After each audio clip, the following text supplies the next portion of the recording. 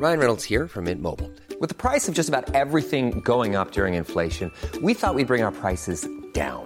So to help us, we brought in a reverse auctioneer, which is apparently a thing.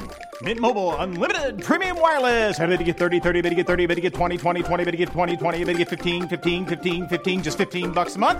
Sold! Give it a try at mintmobile.com/switch.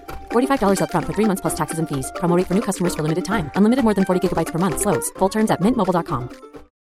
Millions of people have lost weight with personalized plans from Noom. Like Evan, who can't stand salads and still lost 50 pounds. Salads generally for most people are the easy button, right? For me, that wasn't an option. I never really was a salad guy. That's just not who I am. But Noom worked for me. Get your personalized plan today at Noom.com. Real Noom user compensated to provide their story.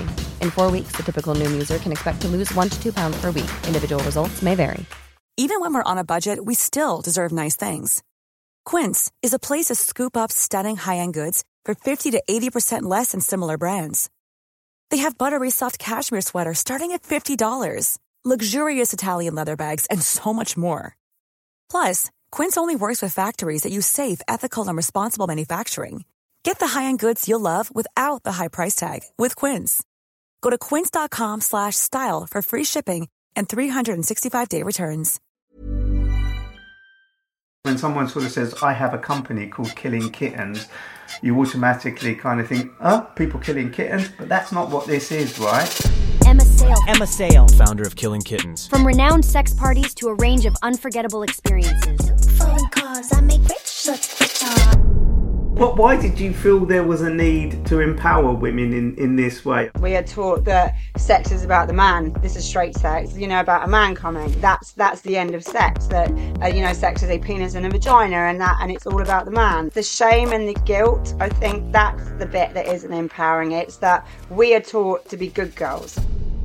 What is Killing Kittens, Emma? A space online and offline where women were in control, where they were the ones making the first move, where they could literally talk freely, shag freely, and just sort of be in a safe, non-judgmental environment. How do you separate it from what some people would describe as a kind of seedy event? People come together, get naked, have sex, and it's, short of a brothel.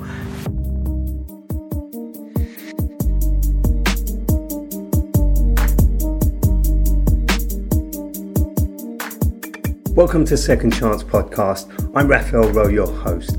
This podcast focuses on the theme of second chance, exploring who deserves it, who has the authority to grant it, and what it means. We speak with people from diverse backgrounds, including those who have been given second chances and those who some might argue don't deserve them. Empowering women in the boardroom and bedroom is what Emma Sayle, also known as Queen Kitten, is all about. In 2005, she founded her company with the intention of empowering women both in the boardroom and bedroom. Her wild experiences in Ibiza inspired her to create a safe space for singletons and couples alike to explore and embrace their sexuality.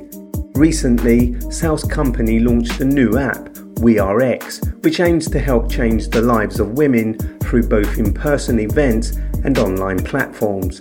From sex parties to sex tech, Sayle is changing the narrative for women and promoting liberation and empowerment. Inspired by the popular TV show Sex in the City, she has created a space where people can explore their fantasies in a safe and judgment-free environment, both online and offline. At KK, Killing Kittens, women make the rules in the pursuit of female pleasure.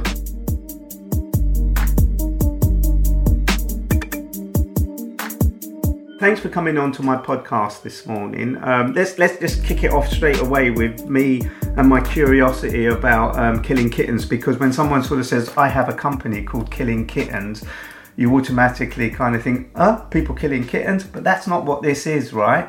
What is Killing Kittens, Emma? Do you know what's funny? It's like there's not many, how few people, it's been 18 years, actually asked why it's called Killing Kittens. You know what I mean? It's just such a ridiculous name. So it is...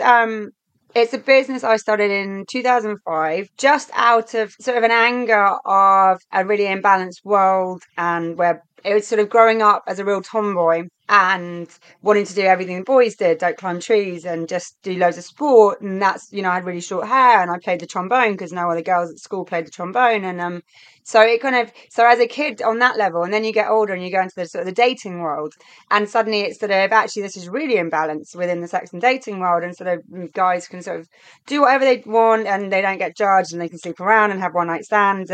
And the guilt and the shame and the judgment in girls, especially back then, like 20 years ago, was insane. And sort of, the idea of having a one night stand and getting properly judged and keeping it secret. And so I sort of, and I grew up in the Middle East as well. So I kind of just saw a real imbalance then, and a real military hardcore narcissistic dad as well. So there's imbalance at home. So I always say there was a fire that just kept getting fueled and fueled and fueled. So that when I hit early 20s, I was like, right, enough. And it was when Sex and the City had just come out, and Anne Summers was on the high street, and sort of Lalo sex toys went into Selfridges. And there was this talk of kind of a female sexual revolution going on. And I just thought, well, it's still not, people can talk about it, but it's not, where's a safe space for girls to sort of want to go and explore their sexuality or ask questions or just get naked and try with other girls or just be kind of free sexually, and so I just wanted to create a space online and offline where women were in control, where they were the ones making the first move, where they could literally talk freely, shag freely, and just sort of be in a safe, non-judgmental environment to explore their sexuality. So that's sort of where it started. And the name, there's a cyber slang expression that every time you masturbate, God kills a kitten. So if you're killing a kitten, you're having a wank, basically. I was drunk when that came about. But why did you feel there was a need to empower women in this way? I mean, I don't know whether it is mythical that women have not always been empowered. They've not always been in control of what they do and what they don't do, and it's more of a male-dominated kind of ego that makes them feel that they're not, because I like to think in the real world women have always been in control. Why did you feel that they weren't, and that there was a need to set this space up where they could explore their sexuality? I think you're right. I think there's that expression behind every successful man is a woman, and you look back through history, and the courtesans, and even the prostitutes back in hundreds of years ago and stuff were held in big high regard, and I think you look at a lot of homes, really it's the women sort of wear the trousers and make I think it's over 80% of the household decisions, the spending decisions and things. So there is that. I think a lot of it is, and there still is, that it's the shame and the guilt. I think that's the bit that isn't empowering. It's that we are taught to be good girls. We are taught that sex is about the man. This is straight sex, about a man coming. That's the end of sex. That sex is a penis and a vagina, and it's all about the man. You're not taught, sex ed at school, but you're not taught what clitoris is. You're not taught about female pleasure. You're not taught that actually, we're allowed to have pleasure. So actually, even now I speak to girlfriends of mine, and I go, well, what do you like sexually? And we don't know, because we've never thought that actually we should be able to know what we like sexually and actually do something about it and be able to and have those conversations. So I think it's so ingrained in our bones as women through passed from generation to generation to generation to of just be a good girl.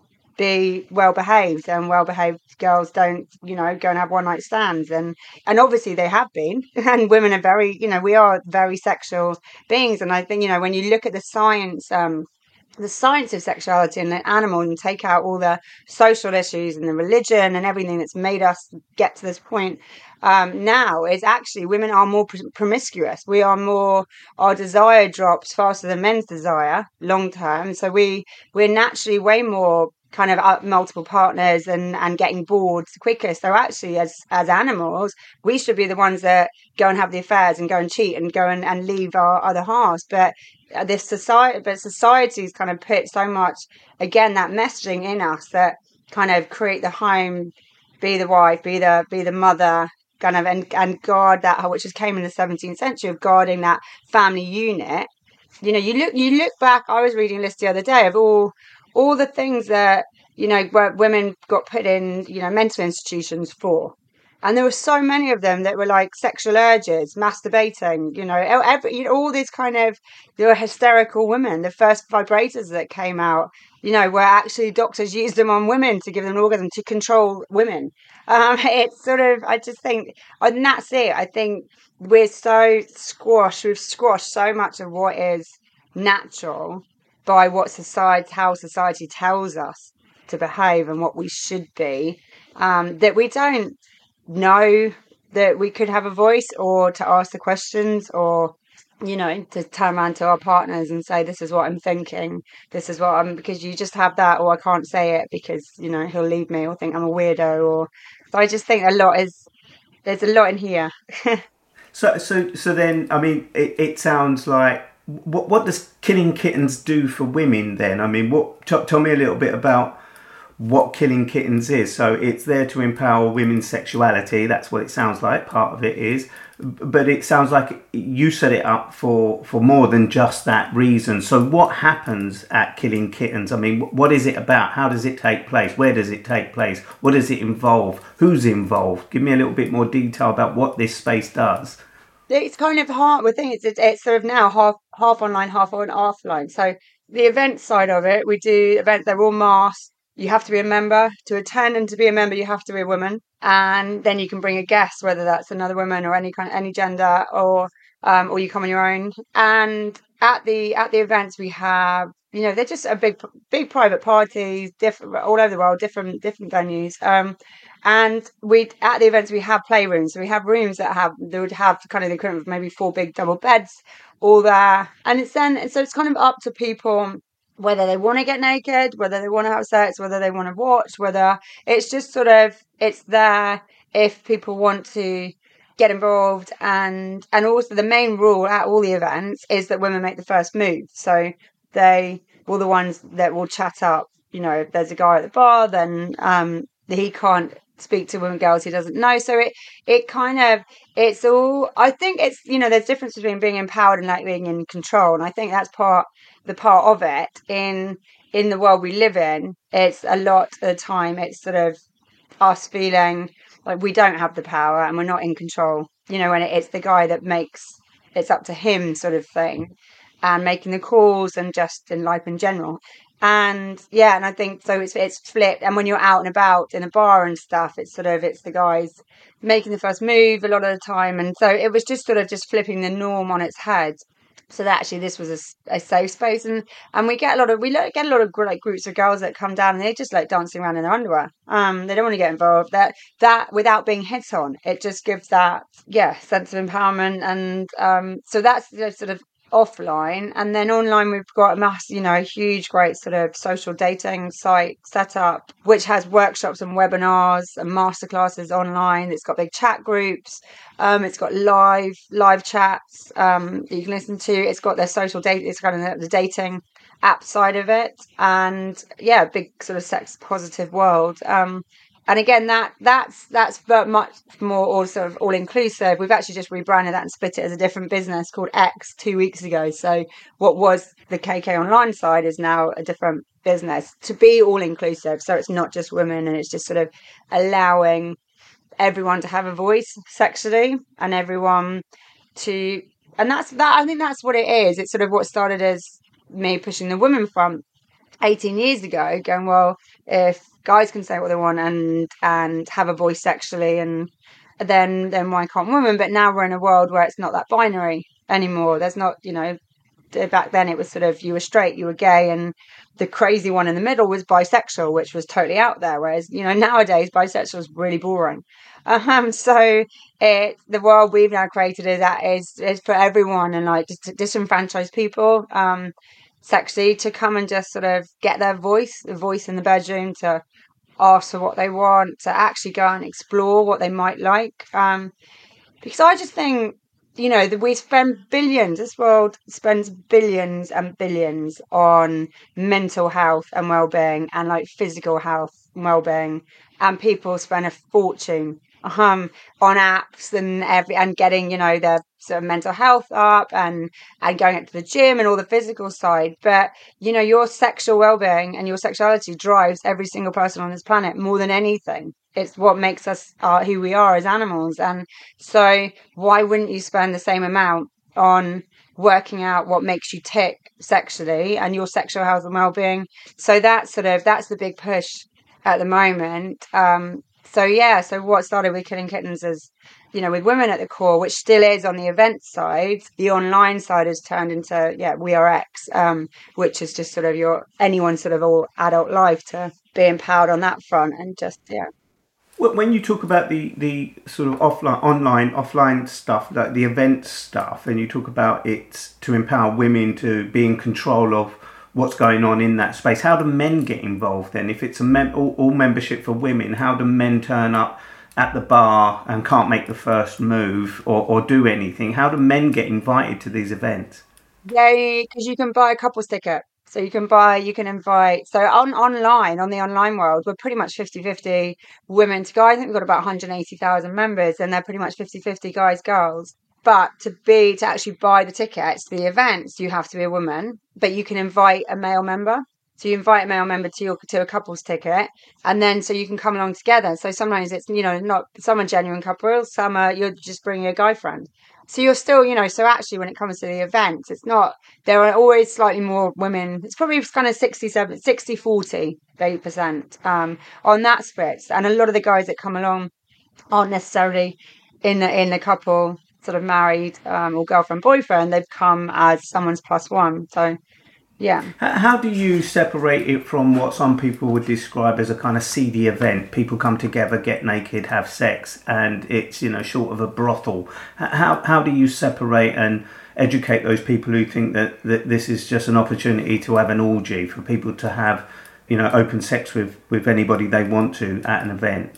Well, but the thing is, it's how you see that. I mean, a lot of people, that's what they want to do. They want to come down and actually, couples want to come down and get involved in a group sex. A single girl might feel empowered because she wants to come down and sleep with some strangers. Again, it's that psychology of what you see as sex is. You know what I mean? It's like lots of people having sex. To some people, is like that's disgusting.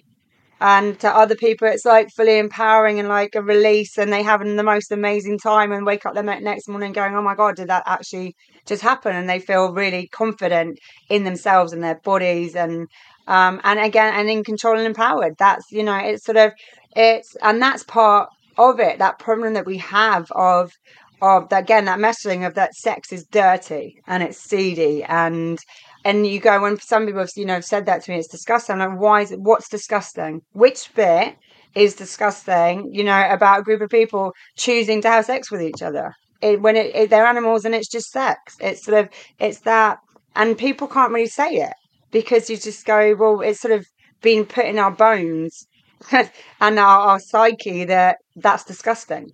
That sex should just be between two people in private, in the sanctity of marriage. And I'm a Christian, go to church, always have done. I find the sex and religion really fascinating.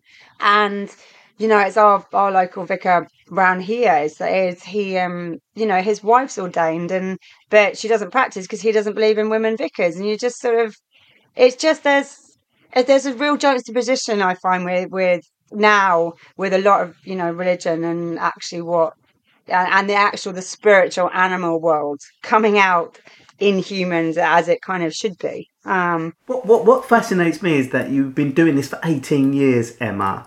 What have you found changed? Because I can imagine at the beginning of this process, it was quite liberating to see women feel empowered and have that control in these events and stuff. What have you seen over those 18 years that still surprises you? Yeah, I mean, I can't believe it's been 18 years, but I think it's I think because sex and gender have evolved so much and so fast in the last 18 years that it constantly feels new. Like we're having to keep on our toes the whole time, changing things, like splitting the business, like, even using the word woman. It's sort of now it's, well, identifying as a woman. It's like, where's the line where, it's sort of, so keeping up with that side of things has been fascinating. The fact that, what was very binary is now a thousand shades of grey, and constantly evolving. And yeah, so that side of thing. I think also when I look back, and then you realize how far we've come, is actually now more and more people will tell their mates they've come to a KK party. They'll say, oh, I slept with this guy, or I slept with two girls, or, it's much more. That's what I love hearing, that actually what was once very hidden and embarrassed and couldn't possibly tell their girlfriends. And that was one main reason of setting it up. Even, a lot of girls I've met couldn't even tell their best friend what they were thinking about sexually, or that they'd had a one night stand. And you just think that's just wrong. If you can't tell your closest humans, actually who you really are and what you really want and really enjoy, then that's not particularly, nice situation to be in. So that, and then we get, we're constantly getting messages from members, and you say that it's changed their life. It's their relationship, if they're in a couple, is stronger. They're finally sort of communicated after sort of maybe being together 10 years and never ever having a conversation about what they have thought about sexually. So it's taking away that stigma and shame, and actually giving them a place where they can go. And online we have massive chat groups with different themes, so you can join a chat group that might be a women's only one, there's a men's only one, there's like kink ones, or just curious, or there's a whole different one, so you can, and just sort of chat to people and ask questions and realize that you're not some weirdo for having a certain thought. And then one of the big things I've loved seeing and hearing, and we get a lot of it, is women sort of, and it kind of fits a bit with the second chance, is that it's sort of that women getting married and going into relationships in their 20s, that have ended, there've been sort of full-on abusive relationships or arranged marriages, or all thinking they have to get married, and actually in their 30s getting out and realizing that they're lesbians, or you're just bi-curious, or just getting that power back and realize of a second chance to get out there and live and feel strong and in control, and not in an abusive relationship that they were in their 20s, or an arranged marriage that they were in. So we get a lot of our members are, that's probably why the average age of our membership's probably about 33, 34. So we do get a lot of women joining who in their 40s, who are coming into that, the second phase. I'm like 45, so a lot of my girlfriends are doing it, that phase of actually, you know what I mean? You just go, oh, you've got one life, and you stop caring what people think. And that's when you start asking the questions and going, why have I, put up with this for these kind of relationships for 20 years, or gone out with the same sort of guy for 20 years, and always, never really said what I want in the bedroom. So, let's go and do a BDSM workshop, or rope play workshop or something. So, and just get out dating and have a threesome, and you know what I mean? It's like there's I think women get a kind of second wind in their 40s, and especially that's really interesting. How do you keep people safe? How does an environment like this? I mean, I know it's an all women's sort of membership, and they invite people, but how do you keep people safe? What do you need to do to ensure that people that turn up at these events or take part in any of the other events are safe and protected from any kind of weirdos, as you mentioned? Well, on that level, everyone has to be a member. So that you have to apply to be a member of the Kittens Association, which is the one, as I said, the women's only one. So they're the ones who can buy the tickets. But the person you then bring, your guest, has to be a member as well. So they've gone through, proof of approval stage of showing that they're a real person. So they have to take the whole selfies in the right, the position to show that, they're not some fake account stuff. So, on that front, it's safe. They are all actual members, so it's not just sort of random people buying tickets. And then at the end of the day, the guys that come with a girl, that they're kind of their responsibility. So actually, the women buying the couples tickets know that the person they bring, they're responsible for. But it's not like that, they're not going to want to get kicked out of the community. So we've kind of, in 18 years, touch wood, haven't had issues. And I think also if you take the testosterone factor out of like just groups of men out on the pool, I think that's where the trouble happens. That's where the whole testosterone kind of lads will come out in bars and pubs. But you take that out and it's got much more feminine energy in these events. And that, what about, I mean, given that I don't know this and I ask these questions out of ignorance really, but given that these are paid events, does that bring you into, has it over the years at all brought you into, or brought the attention of the authorities, the police or anybody to your events? I mean, these are grown adults making decisions for themselves, so it shouldn't, but I wonder if it has at any point. No, it hasn't, because they're paying to come to the events. No one's being paid for sex, if that makes sense. So we're not paying like 20 girls to be in there. Every single person in there has paid a ticket to be in there, and it's a members club. So we've used loads of venues around Mayfair and Westminster. We know the council. We use clubs now. We take over big clubs in London. We have no issue with it because it's a good demographic of people. It's the female side of it makes it a lot better behaved on that front when out in nightclubs. So it's sort of no one's really had any issue with it. I know that you set up this app. You talked about the app. What is the app for? What does the new app? Because I read something about it's also a platform where parents of young girls or guys, I suspect, can let people know where they are when they're going on blind dates and things like that. Tell me a little bit about that. So that one's Safe Date. So that's an app that we launched about 4 years ago. It's a really simple app. It was kind of, we were building this technology to go on the main site to do with Killing Kittens. And because what we found in the chat groups were people were going out on a date, just a Tinder date or something with someone they hadn't met, and they would put in their group where they were going and say, if I haven't checked back into this group by midnight, then send out a search party. And again, it goes back to that. They couldn't feel they could tell their close friends for judgment a lot of the time. So we were building it for that, and then decided that actually that it's an app that actually should have, kids could use, going on play dates, or teenagers going with their parents and out for dates, a cinema or whatever on dates. So in which case we built it as a standalone app, so it wasn't considered sex and adult. And it's very simple. You just put in the date details of where you're going, where you met the person, so that you could be offline, or you could say that you met them on Tinder and this is their username. And so the time, you just put in the details of the date, you put in your safe contacts, phone numbers and email addresses, and you can have more than one, you can have as many as you want. And so they don't know, so your safe people will not know you've done this unless you don't check in. So it keeps that kind of security. So rather than Find My Friend and stuff like that tracks, you can track and the person knows where you're going. So it's kind of that if you are going somewhere, you don't really want your friends to know where you're going, they won't know you're going anywhere unless you don't check back in to the app. So you can then put the time you want to check back in. So check back in at like 11 o'clock at night. And if you haven't checked back into the app, and the app will give you warnings, then your safe people will get a message saying so-and-so had you as a safe person.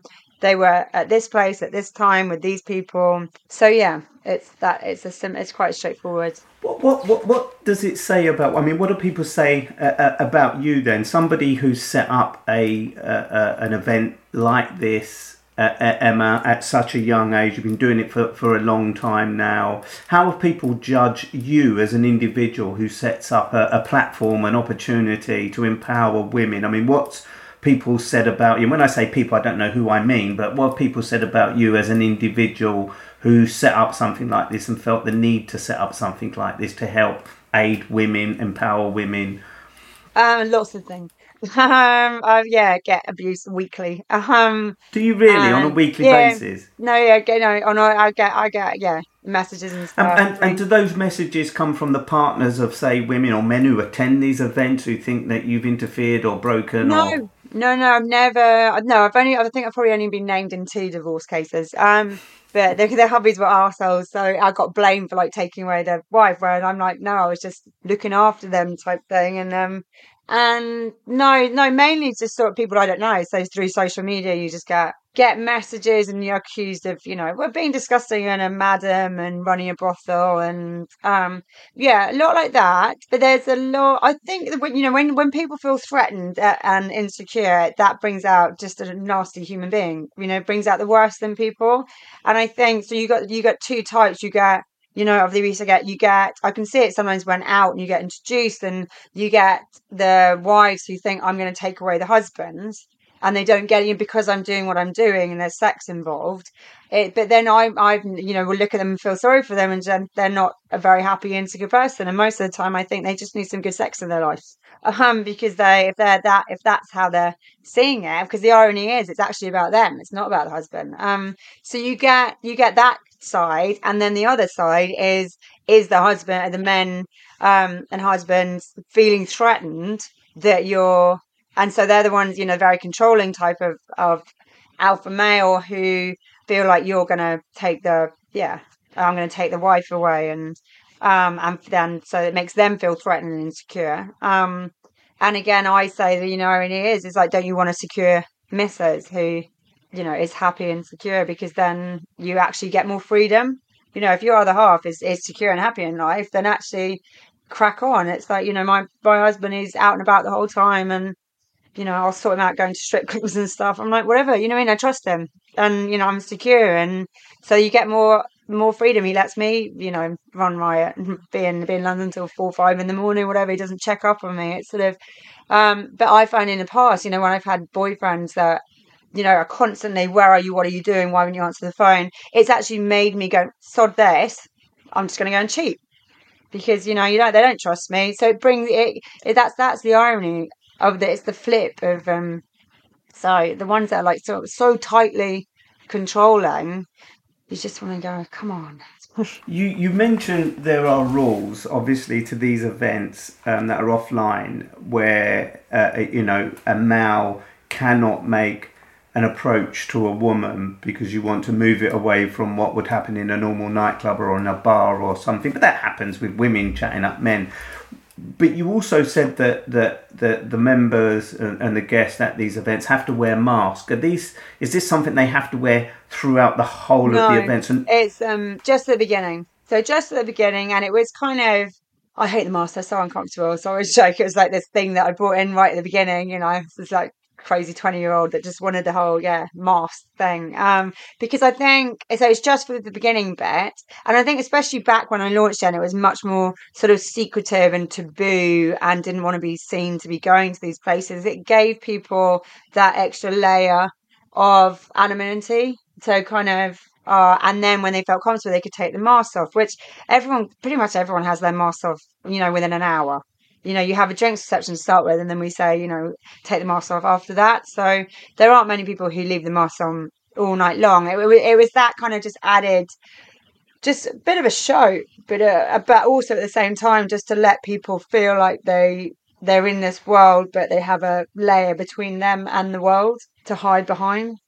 There's no doubt that just the way you explain what you've done, how you do what you do, and your character kind of shines through in this conversation. But I have to ask where it comes from, Emma. What was, if you was to describe yourself, how would you describe yourself, Emma? Who is Emma when you take away the work that you do?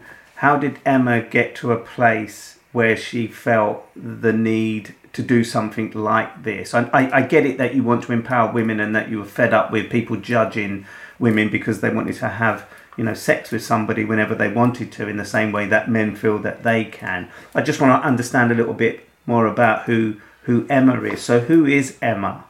I think a lot of it is the background I had. I was the eldest, and I went to boarding school at like 7.5, and I was the one that looked after everyone. And that's, I think a lot of it, I have a real burning kind of sense of injustice of like, if I don't agree with something, then I've always been that person that even when tiny was like, no, just because everyone's telling me that that's how it is. No, I remember when I was about 9, and everyone, you had to get weighed every 2 weeks. And I just said no. and just got, 9-year-old girlfriends at boarding school to protest and stop being weighed because I was like, this is not right. I think I've always had that, but I think part of it as well is like when going to boarding school, and that it was back when, you didn't have access to, it was pre-child act when I first went, so you didn't have access to the phone. So I think it was like 2.5 months of, or 2 months of not speaking to parents. And I was in a dorm with, other little 7-year-old girls, and was, I think very quickly, I was the one to look after the ones around me, to make sure everyone else was okay. And I think a lot of it is fueled from that, is that everything I've ever done and all the way through school and this is that seeing the bigger, I always see the big picture, and the underdogs and the people around me. I'll always see, I think it's an energy thing as well. I'll walk into a room, I always have, and it's exhausting a lot of time, and just pick up people's energies, and I'll instantly know the ones that aren't happy or upset and that need it, just sort of, and that's just sort of how I am. And I think in my 20s it drained the hell out of me, and I didn't have any boundaries whatsoever. But some good therapy helped me out in my 30s and stuff on that whole boundaries kind of side. And now, I feel it and stuff. It's that rescue of becoming a coach kind of analogy of actually, I'll help people out, but I don't get emotionally drained. And I think, and business wise, it's happened as well. I have an amazing team, and I could just sort of walk away probably for a month, and it wouldn't affect the running of the business. And because I've just sort of let go of it on it all. It's interesting because you talk about how you've been there for so many people from the age of 7. Who's been there for you then? Because you say there were no boundaries in your teens, early 20s, no boundaries, no control. I take that to mean, which meant I suspect that you were a little bit wild and did what you wanted to do, where you wanted to do it, and that's brought about who you are and what you do today, giving other people the opportunity to do that as well. Who was there for you then, apart from the therapist? Do you know, I have an amazing relationship with my mum, and I think a lot of that is because our relationship's properly come about as adults. So we're mates, and Dad left her almost around the same time I started KK. So we've just become best friends, and I think so.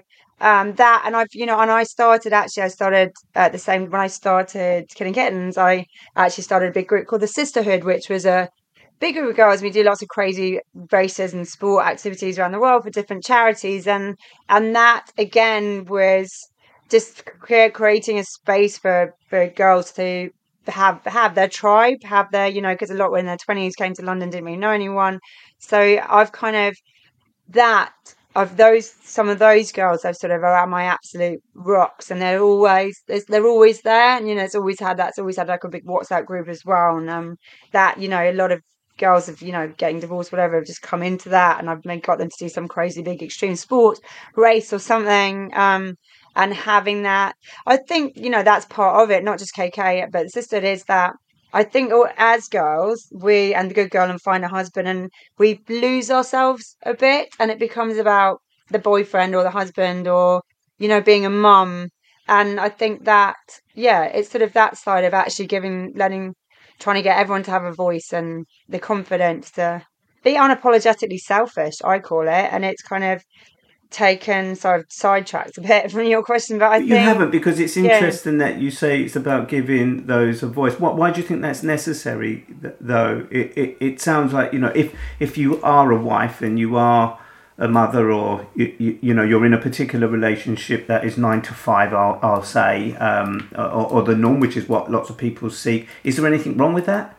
No, I mean, I'm a wife. I'm a mum of 3, but I also know that's made me realise even more how easy it is to lose yourself, to lose friends, because you just, they're knackered and you just can't be asked to go out for a drink, or you can't, and actually the husbands are way more sort of stuck in they'll go golfing, they do their sports nights in the week or stuff, they'll have, their routine pretty much, stays a lot of the time, and we just sort of will be the ones, looking at, as much as we are living in 2023, most of the household stuff is still, even if you're both working and equal earners and stuff, it's still done by most household, kids stuff is still done by the mum. So I've had to, often, my kids are like 8, 6 and 4, so it's exhausting.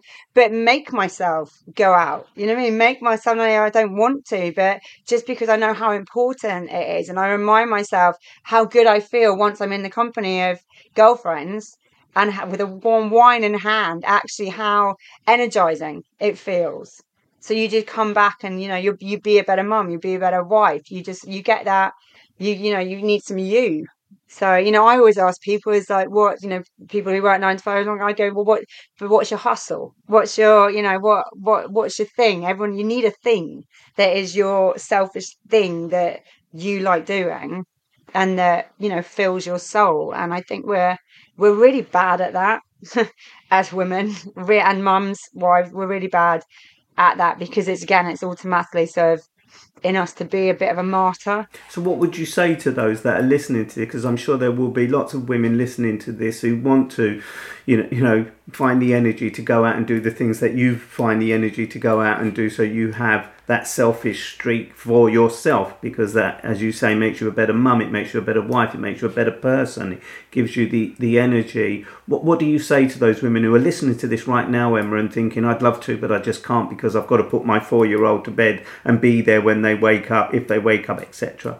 It's that, everyone's in different situations, but a lot of the time when people say they can't, they can.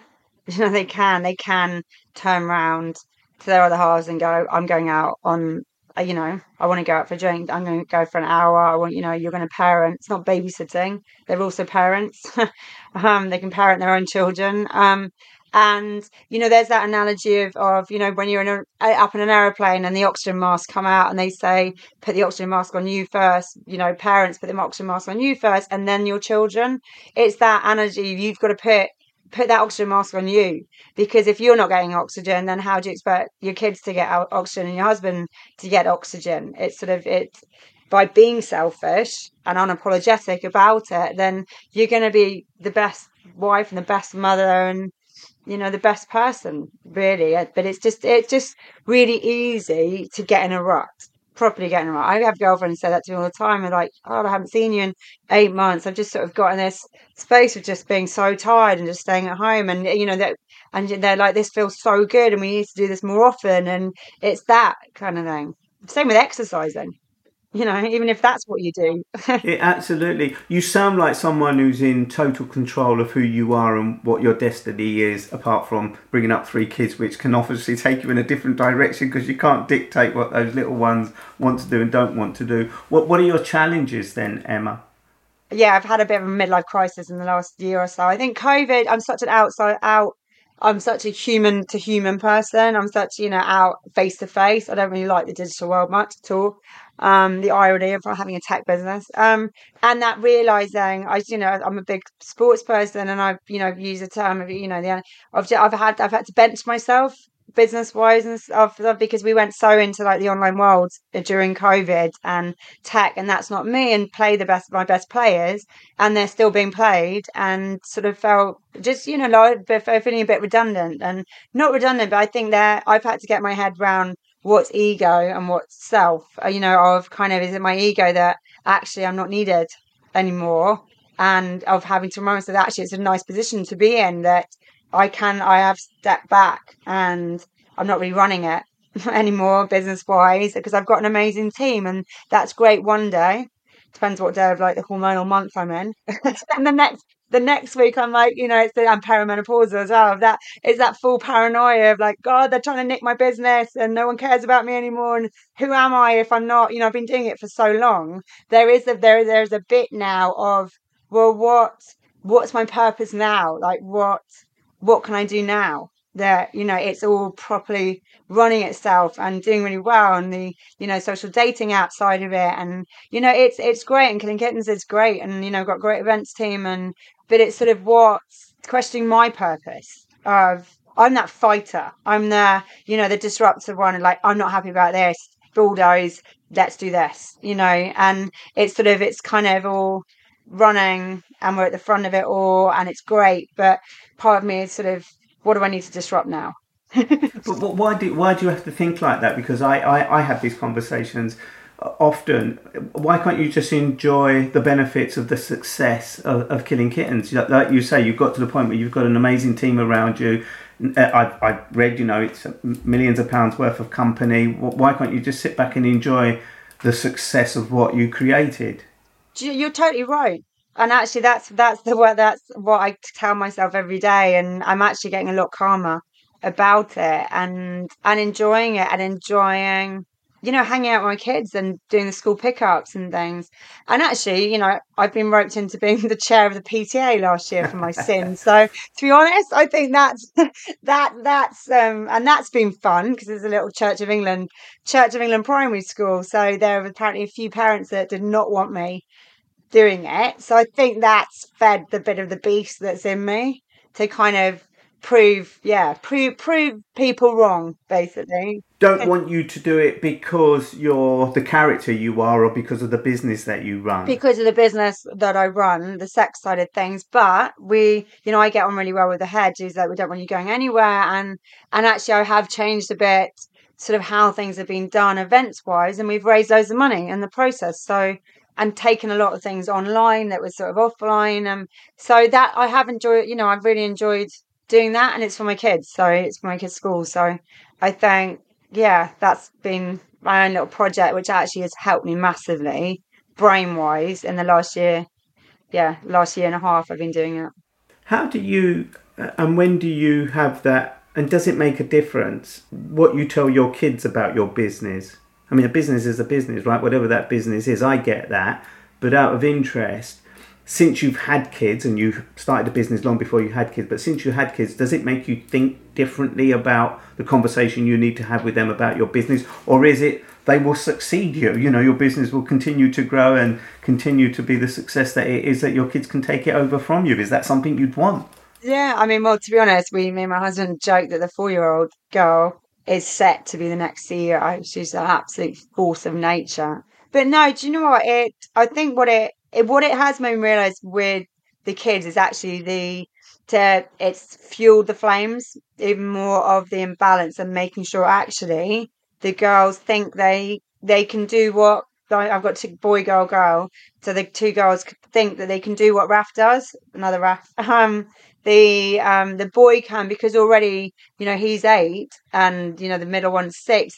She'll come out with things about, no, but boys do that. And I'm like, where's this? So that it's made me really realize actually, where's the messaging? Where does it come from? Who is, because it's not coming from in the home, because we're very much sort of, and the girls do football. They're the only 2 girls in their Saturday morning football club out of 100 kids.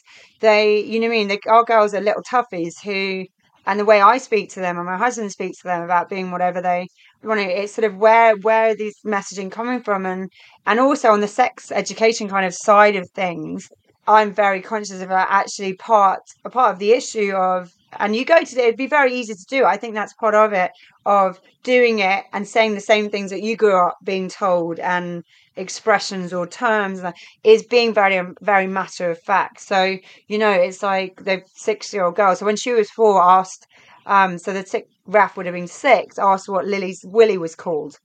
And I just went, as a vagina. I thought, I just didn't even think about it, because I thought, I'm not going to give it a silly name. I'm not going to, kind of, that some people do. It's just a body part. And the 8-year-old the other week, they've just started learning, Nima went round about kind of the basic sex ed, which is the parts of the body and what the real words are and stuff. And he's always, I get changed in front of him and he sort of laughs about it. And I'm like, boobs, and so I'm like, they're just a body part. So I've said that loads and loads of times to him, like, what's so funny? That's an elbow, that's a knee, those are boobs. So, it's just a body part, Raf. And his teacher came out, in March, and said, oh, we're doing just to know, I thought you might like it. And she said, she was saying, this breast, and all the boys in the class started laughing, and Raf swung around and went, it's just a body part. So it's kind of just little small wins and that's kind of what I can do in my little world to try and make a bit of change and to try and normalize. So actually, when my kids are older, Raf will, the consent and the boundaries and actually know about female pleasure and everything, and that the girls will be out there being whoever they want to be.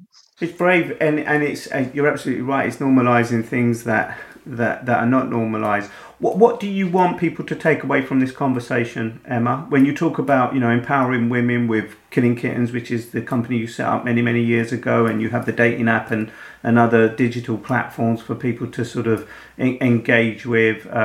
You talk about empowering your girls in particular to realise that they can be who they want and they don't have to be shy of who they are as young girls, as you do with your son Raf. But what would you want people to take away from this conversation, having listened to you talk about the work that you do, the company you set up, and the person you are? I think mainly, and it's one thing, I'm always telling myself is you have one life. You have one life, and if you spend that life worrying about what everyone thinks about you, worrying about what everyone thinks, and what everyone thinks dictating what you do, then you're not going to basically be the happiest version of yourself. You're going to be a prisoner to the opinions of other people, and the older I've got, the less of that prison. Yeah, now I'm just sort of, as I said, that unapologetically selfish side of things, and just sort of backing yourself to stop. I think if there's that bit that you worry so much about, especially when you're younger, of what people think, that you don't spend enough time on what you really want, what you really think, what you really want to do, what makes you tick. There's so many people that don't come out until they're sort of, 50s and 60s because they spent so long being too scared to do anything. I think it's that fear, isn't it? It's fear just holds everyone back. So it's trying to get rid of that part. It's interesting because at the beginning of this conversation you talked about the reason you set up Killing Kittens and why you called it Killing Kittens. Having witnessed what you've witnessed with women in particular over these years, what have you come to learn about the sexuality of women and the weaknesses and the strengths that will dictate what you go on to do and how you continue to shape your company? I'm curious, as you say, women were unable to be as free sexually 18, 20 years ago as they are today, and obviously things change. What have you learned, Emma? I've learned, I've always said that girls aren't really, there's a sexuality spectrum 1 to 7, and men are much more sort of 1 or 7. I've always said girls are sort of in the middle. It's why we're much more touchy-feely. We check out other women faster than guys do, if people are honest. So one thing I have learned is actually it's true, and it's sort of that natural instinct in a lot of women, and loads of girls I know are sort of will say that actually if they split from their hubby, then they might well go and fall in love with a woman. So I've learned even more. It's kind of back to that actually we're on a constantly evolving spectrum, I think, when it comes to our sexuality and who we are. But one thing I have learned massively is everyone sort of separated, sex and work, and the headspace, the industries, and sort of what makes us, where we are when work and or in the bedroom. But actually, it's confidence. I've learned that actually if you can have a voice in the bedroom and ask for what you want in the bedroom, you can then go out and you can ask for what you want in the boardroom and in life in general. It's sort of the hardest place probably to ask and be honest is in the bedroom. And if you nail that part and the communication part, then that's your entire life, being able to go and have these conversations, awkward conversations, or negotiate a pay rise, or just own it in a boardroom. If you can own it in a bedroom. And why is it so awkward? What have you discovered? Why is it so awkward to have that question in a bedroom? I think it goes back to, again, that it's that messaging. It's that what we've been told, to believe when we're kids, and that sort of the shame and the guilt, and as you asked about the group sex side of things, is that instant stigma, and it's if there's a group of people having sex, then that's dirty and that's seedy and that's gross, and it's sort of really dialing that back into, well, why is it gross? Why do does someone think that that's seedy? What makes it seedy? And actually, it's very down for people to actually come up with the exact answer, because it's just that, well, we've been told it's seedy. We've been told, people having sex is seedy and it's dirty. And it's kind of, some people come out with stuff and they don't know, when you actually get them to really break it up and go, why, that you can't, well, that's just an automatic sort of reaction and response that is, your conscious mind is saying that sex equals dirty. You go, well, where's that messaging from? But what about, it makes me think about the kind of, I don't know, the fantasies that you must hear people want at these kinds of parties. I mean, I don't know if that's quite how it works. People just turn up to the event, but there must be, requirements. I mean, you talk about masks, you talk about men are not allowed to approach women, but you must have heard every desire and fantasy that man and woman could have. How do you manage that from a Killing Kittens point of view? Yeah, well, you hear about it a lot, but do you know what? It's kind of, actually, it is quite simple. There aren't many, there isn't a whole, plethora most fantasies kind of boil down to sort of that being in control or lack of control, really, that, that it is, there's a lot, the sort of kidnapping or tying up or, and going into the BDSM world, the rules and the way that world operates. It's fascinating. The kind of the dominance and the submissive side of it, and it's power. Everything in life is power, really. And I think when it comes to relationships, it's power. It's the power balance, and there's always going to be a constantly shifting power dynamic within everything, whether it's business or business relationships, personal relationships, romantic relationships. That's sort of one thing that's just sort of very interesting. It makes me wonder how you're able to separate, the things you must have heard, discovered, learned over the years, how you're still in an industry despite everything you must have heard, seen and discovered. And that is testimony to your commitment to your business. And I suppose, my last question is, what does the future hold? I mean, where do you go? Because you've set this business up, it's been a success, you're developing the kind of tech side of it. But what next, apart from the fact that you're able to hand it over to your team to run for you and you're sort of chomping at the bit, if you like, to sort of take back some control? And what direction would you like to take it in that you haven't taken it in yet?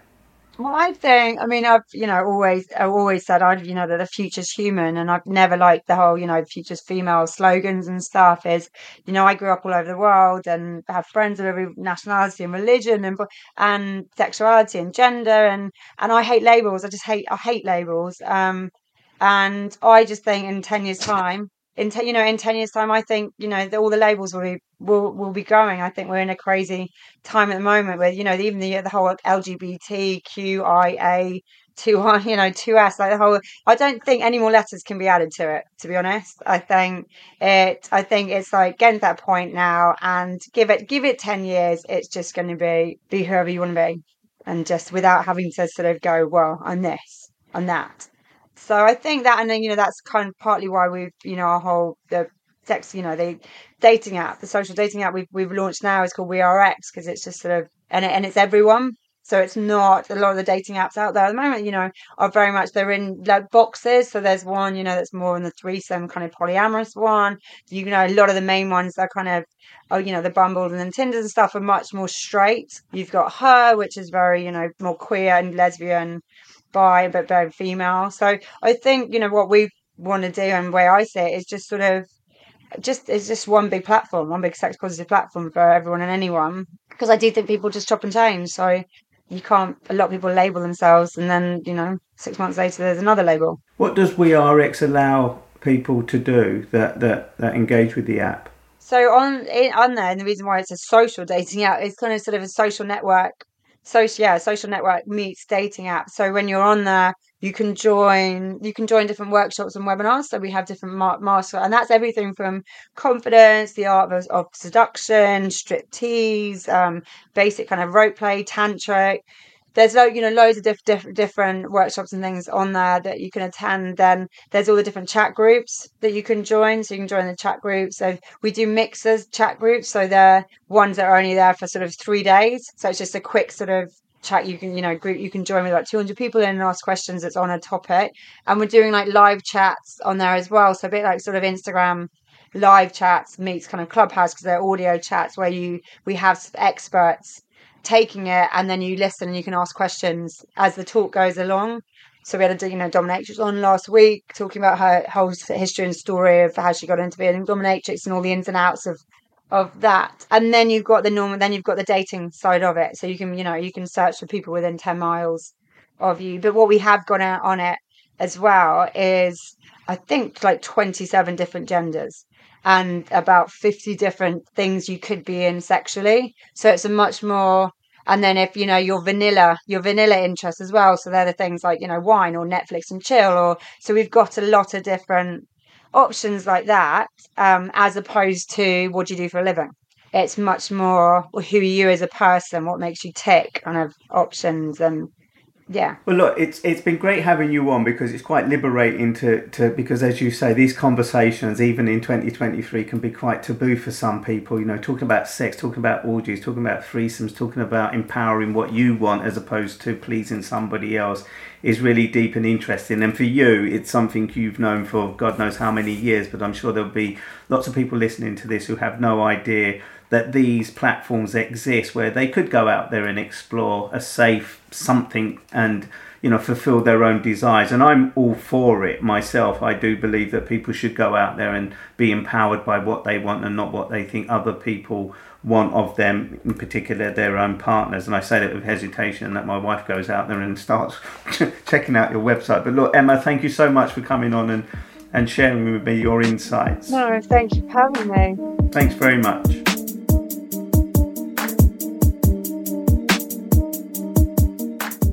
Thanks for tuning in to Second Chance Podcast. Your support is greatly appreciated.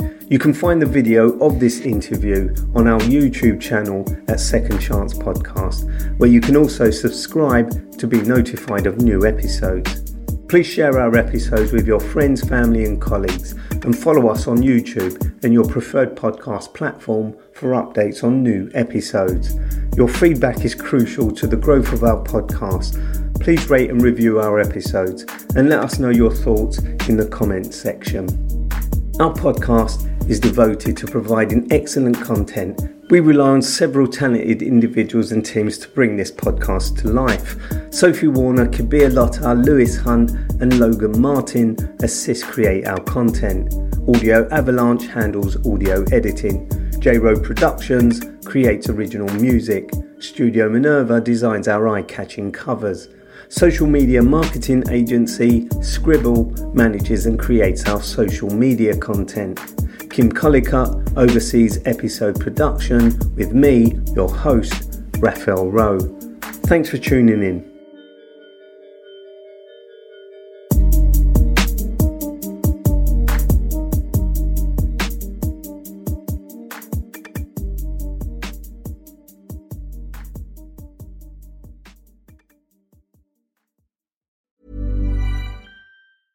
Even when we're on a budget, we still deserve nice things. Quince is a place to scoop up stunning high-end goods for 50 to 80% less than similar brands. They have buttery soft cashmere sweaters starting at $50, luxurious Italian leather bags, and so much more. Plus, Quince only works with factories that use safe, ethical, and responsible manufacturing.